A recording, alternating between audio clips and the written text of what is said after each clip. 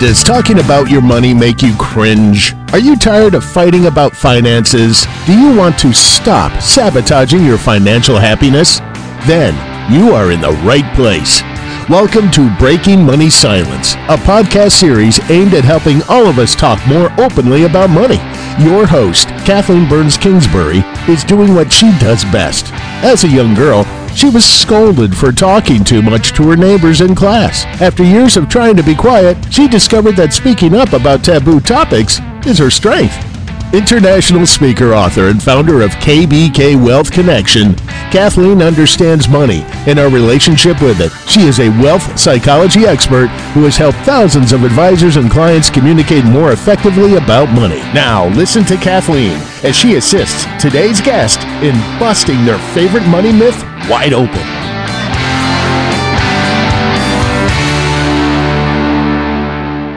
I am excited to welcome Sam Rednick to the call. His middle initial is X, which I'm later going to ask him what that stands for. It's really an honor to have him today talking about the myth, I can't save money. Before we welcome Sam to the call, let me tell you a little bit about his background. I was fortunate to meet him recently and love the work that he's up to. Sam Rednick is the driving force behind It's a Habit Company and Sammy Rabbit. The company is dedicated to improving children's financial literacy and empowering kids through development of great habits and strategic life skills. Sam has read and sung off key with over 250,000 children around the world, encouraging them to get in the habit of saving money and reading. His firm has won various awards across its lifespan, and he's just really up to some wonderful creative work in the financial literacy space. So welcome, Sam, to the call. Oh, Kathleen, thank you for having me. It's a Sammy-rific honor. Awesome. Well, Sammy, I always want to call you Sammy, but Sam, I don't know, the X, do we want to disclose what the middle initial is, or do you want to keep it mysterious for the crowd? Well, you know, Kathleen, that is the question I've been asked the most probably in my entire life. What does the X stand for? And my father has passed away. I know it would make him really happy. He and my mother gave me the middle name X, so it doesn't stand for anything. My middle name is X, and they thought it'd be cool and it might be a conversation piece, and they were really foresighted in that regard because it has been. That's awesome. Well, in honor of your dad, I'm glad that I called it out, even though it's predictable. So let's get to your money myth that you're bringing to the call today. And I know some of the work that you've done was inspired by your dad, so it's kind of fitting that we're starting this way. The myth that we're going to explore on Breaking Money Silence today is I can't save money. So tell me a little bit, Sam, what motivated you to pick this myth? Well, my main message and topic for children and for families, because when you're talking to kids, usually you're also talking to parents or teachers or the gatekeepers for kids. Our main message is saving is a great habit. In fact, I've written extensively on this that if there's only one thing you're going to teach your child or student about money, I believe the most important thing you can teach them is to make a habit of saving money. And what I've discovered, I've been fortunate enough to travel to 8 different countries and nearly 40 states sharing our message on great money habits, is that sometimes teachers or parents will undermine students' confidence and ability to save by predetermining that they're not able to save for a variety of reasons, and one usually being economics, that they just think, well, these children are poor and they can't save. That's one category. Or their kids, it isn't really important for them to save if they, from a perception standpoint, may have the means. What's unfortunate about that is several things. One is a lot of the current research now reflects that adult money habits are set by the age of 7. So that may surprise and startle some people, but I think that the more you think about that particular research, the more you realize it's probably on the money. There's separate research related to kids and learning that indicates kids begin learning in the womb somewhere around month 7, and it usually begins with sounds and language from a mom.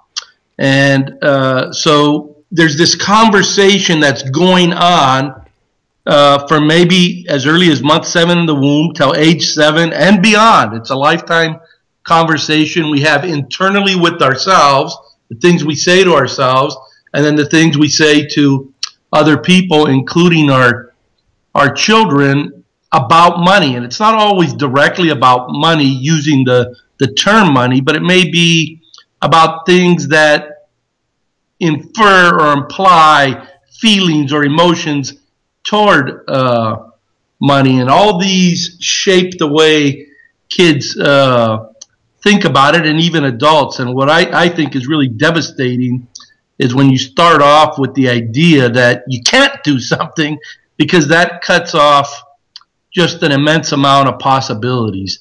Absolutely. When you think about Absolutely. I want to jump right in here, Sam, just a minute, because I don't want to let the fact go about, and this came up when I interviewed you for my upcoming book, Breaking Money Silence, the idea that there is this message out there that adults send, and I'm sure they're well-intended adults, but that send that say that a kid who has a certain economic status can't save money is really upsetting to me. And so can you give me a story or give me an example of how you've seen that come up in the work that you've been doing? So people who are surprised by like that, but which I initially was very surprised, can understand it a little bit more. Well, Kathleen, first let me say I'm happy it upset you, because it infuriates me as well. Yeah. Especially growing up with limited resources. Now, you know, we never wanted or lacked for anything that I'll say we needed. But we didn't really have any discretionary income. But, you know, the type of thinking that says things are possible and you can do things if you work hard and set goals and plan, that was instilled in myself at an early age, which is why I feel very strongly about this. I run into this at schools from time to time. We've read and sang off key, as I like to say, with kids all over the United States, and many of them in poor areas. And sometimes you meet a certain resistance within the schools themselves from the educators, and they indicate a few things. One is these kids, their parents don't, they have very limited resources, so they're not able or capable of saving, or sometimes they'll share that, saving, that's a value issue. We don't want to teach or talk about that in school.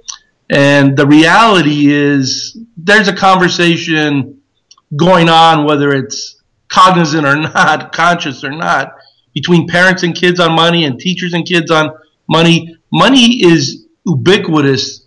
Money may not be everything, but everything relates to or translates into money, including, the energy we use. So, if there's lighting in classrooms, if there's books in classrooms, the quality of teaching in classrooms, all these things involve money, whether or not classrooms are heated or air conditioned, whether or not you're provided lunch or not provided lunch. There are a lot of money issues, and I believe, and research I think supports this, is something I've never forgotten. The first time I went to read at an elementary school, I believe I was reading to second or third graders, and we were reading from a storyboard at the time, and the principal pulled me aside after the reading, and she really enjoyed it, and then she shared with me an insight that has just stuck with me for the last 16 years, and she said, "Sam, kids' minds are like sponges. They can absorb information much greater than what parents and sometimes even teachers give them credit for." She says, "Never underestimate the ability of a child to grasp even a difficult concept." She said, "If you can communicate it, they can get it." And so we've kind of operated from that principle ever since, that if we can explain these ideas, we take charge of them, conscious charge of them, like the saving is a great habit message, and give it to kids. That's the first step. They need to know what the right thing to do is, whether they're able to do it or not. Leave that to them to decide. You see this all the time, especially in the United States. You have people coming from all over the world, and some of them come here with absolutely nothing, and they find work, and then they find ways to scrimp and save. They're very creative and resourceful, and within 1 year, 3 years, 5 years, 7 years, all of a sudden they own a business or they own a home, and you're like, boy, my goodness, how did they do that? So really, yeah. this what comes to mind for me is thinking about a teacher or someone who is working with kids. And has the belief that, they can't save money because they come from a certain economic standpoint. And time again, it's been proven wrong, that it's really how you think. And even if you study like performance and behavioral change, it's really about how you think. And this mantra that you have about saving is a great habit is certainly a foundational one that's so important for a lot of people and people of all ages to understand. I happen to think that maybe that's the money mindset of the teacher, but you're coming in and really challenging that and saying, no, we can really set some foundations here about saving as a great habit. And that, it's interesting to me because I've worked also with the complete opposite economic status, where when you have incredibly affluent children in an incredibly affluent school, saving is a good habit may also be a really great mantra for them because for other reasons. So it sounds like you picked this myth initially because of the bias that there can be in terms of certain economic groups, but then realizing, wait a second, the work that I've done in a variety of, 40 states and 8 countries, you've proved that this myth can be busted. So is there any way in which having this myth, I can't save money, can actually be helpful? Like, is there any way in which these teachers who believe kids can't save money, that there might be a little ounce of, I don't know, something that would be helpful for those kids in that myth? Before I address that, there is one other thing that comes up quite frequently, and this is more from adults, and it's the idea that they shouldn't save because interest rates are too low. And so there's a lot of that is out there, and you use some language that really resonates with me. I think saving is foundational. I think a person really wants to think about what saving does besides pay interest, whether it's a low percentage or a high percentage. And what saving does that in my mind is so powerful and foundational is it builds discipline. It helps teach to delay gratification. It teaches one to set goals. It provides time to think about spending and spending choices, and thus it protects you against poor spending decisions. Obviously, it protects against emergencies and helps create security. One of the things I talk to kids about is it better prepares you and positions you to get what you want and what you need when you want and need it.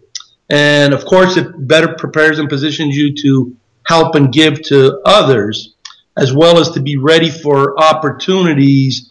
It prepares you for home ownership, for business ownership, or even to be a better investor, or take advantage of unexpected opportunities.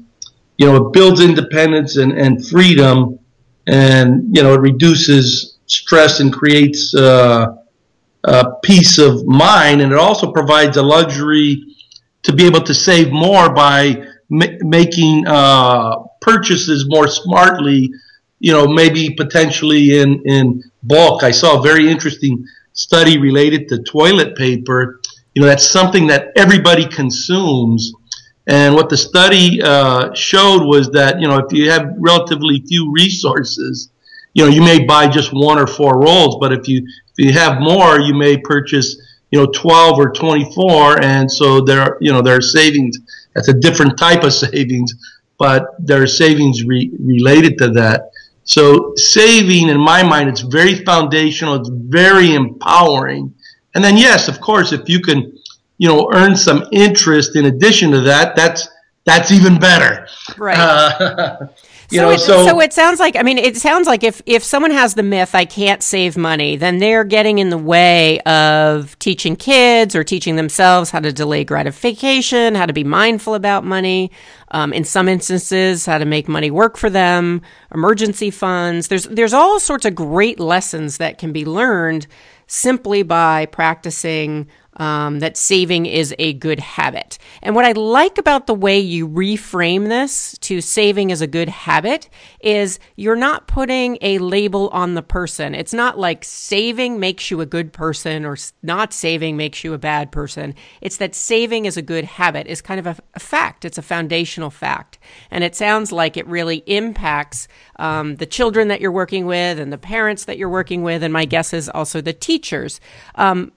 To get back to that initial question of, is there any way in which this myth could be helpful? Because the reason I ask that, Sam, is I ask everybody, every time that there's a myth out there, there's usually a little ounce of something in it that is either a truth or it's something that's helpful. So what I'm wondering is, with the myth, I can't save money, I wonder if those teachers, when they're looking at the kids and being like, oh, they can't save money because they don't have a lot of resources, if that little way in which they're trying to help, even though it's going to backfire, is the idea that we don't want to set them up to feel bad. Now, I know it's not true. They can save money. I mean, you can save a penny. You can save in a lot of different ways. But I wonder if that's the piece of it that's trying to be helpful to, not disappoint the kids or let them down or make them feel bad about their economic status. What do you think?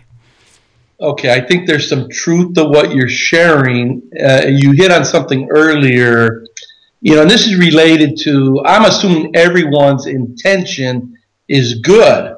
And so I'm sure they're doing it probably for the reason you're sharing. It's that, and what I would also say, they really probably haven't spent as much time thinking about this issue as, say, someone like myself who thrives on it. So I think what you just shared probably is going to explain a lot of why they may think that. Plus, as I said, they may just be generally misinformed or underinformed related to the benefits of saving. Now, having said that, the fact that whether your intentions are good or bad, the consequences of information that is inaccurate, the outcomes are going to be the same.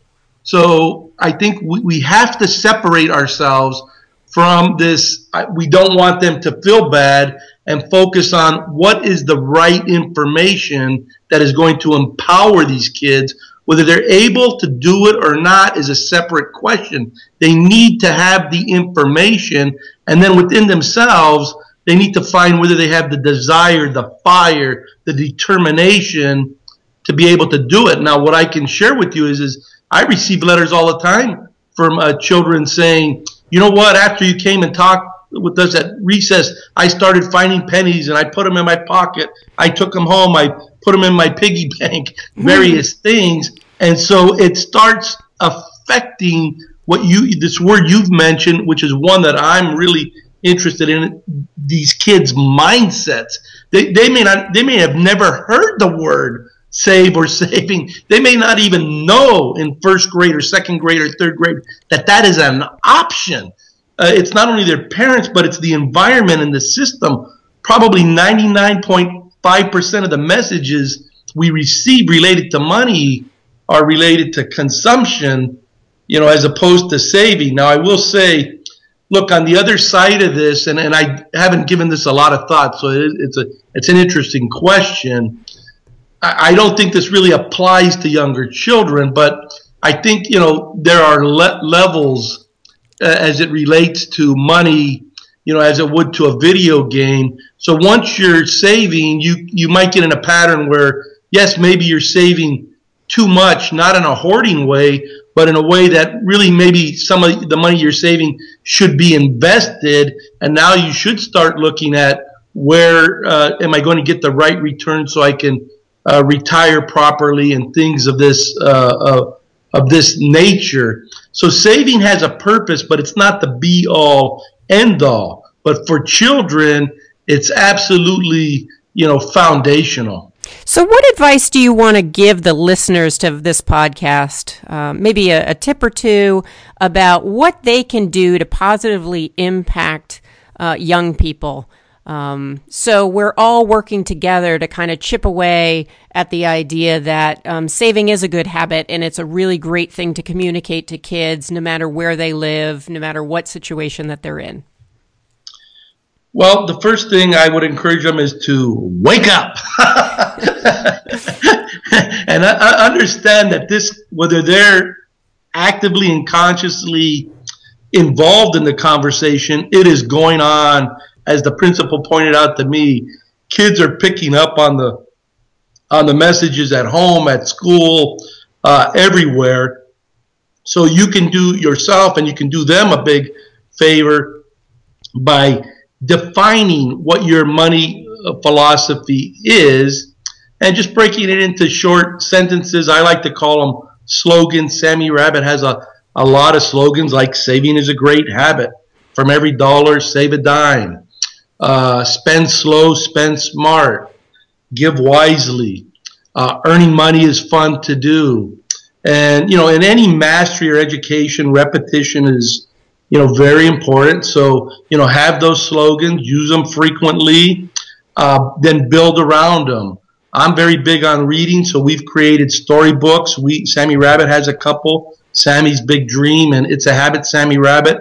There's a lot of other great ones out there, like Alexander used to be rich last week. Trying to think another one of my favorites. Oh boy, the title escapes me, but it's a great story about a rabbit and a bear. But I want to encourage people to definitely, I think when you're talking about what advice would you give, I think that the bottom line for today, and unfortunately we're almost out of time, but the bottom line for today is really to think about what is your money philosophy, what are the mantras you want to repeat over and over again. And I know you, Sam, are nice enough to offer our listeners a free resource that they can take advantage of. So you've done some of the work for them. So can you tell the listeners a little bit about how they can access that free resource and also how they can find out more about all the creative things that you're doing? And trust me, anybody who's listening in, I've seen a lot of the different creative ways in which Sam and his company are communicating with children around financial literacy, and it's really great stuff. Yes, thank you, Kathleen. Google search Sammy Rabbit or come to SammyRabbit.com. That's SammyRabbit.com.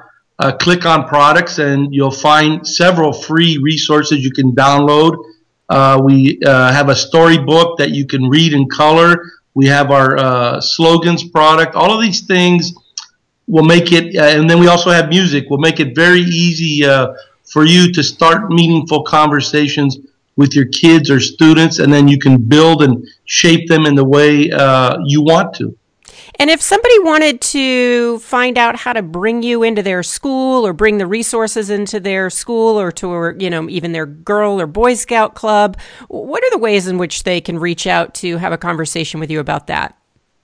Well, if they come to SammyRabbit.com, there's a contact button there.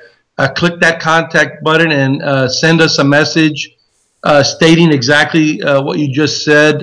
We love doing appearances. We love providing our resources. You just mentioned the Girl Scouts. I have a meeting coming up with them next week. They love to sing, so they love the Sammy Rabbit songs and activities, like Get in the Habit. Check that. So I really recommend parents and teachers check that song out. It's a free resource on our site. Get in the Habit. It is contagious, easy for kids to follow. Everyone will love it.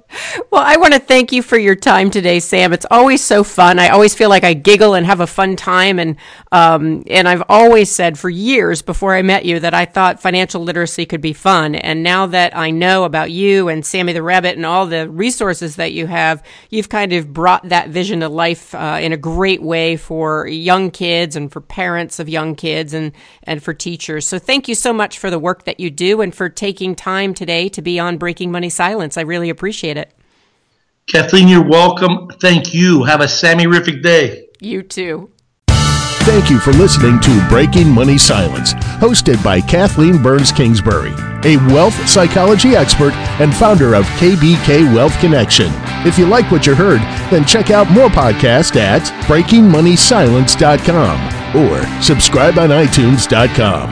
Need a fun, engaging speaker for your next event? Go to KBKWealthConnection.com and find out how to book Kathleen today. Be sure to share today's show so together we can break money silence for good.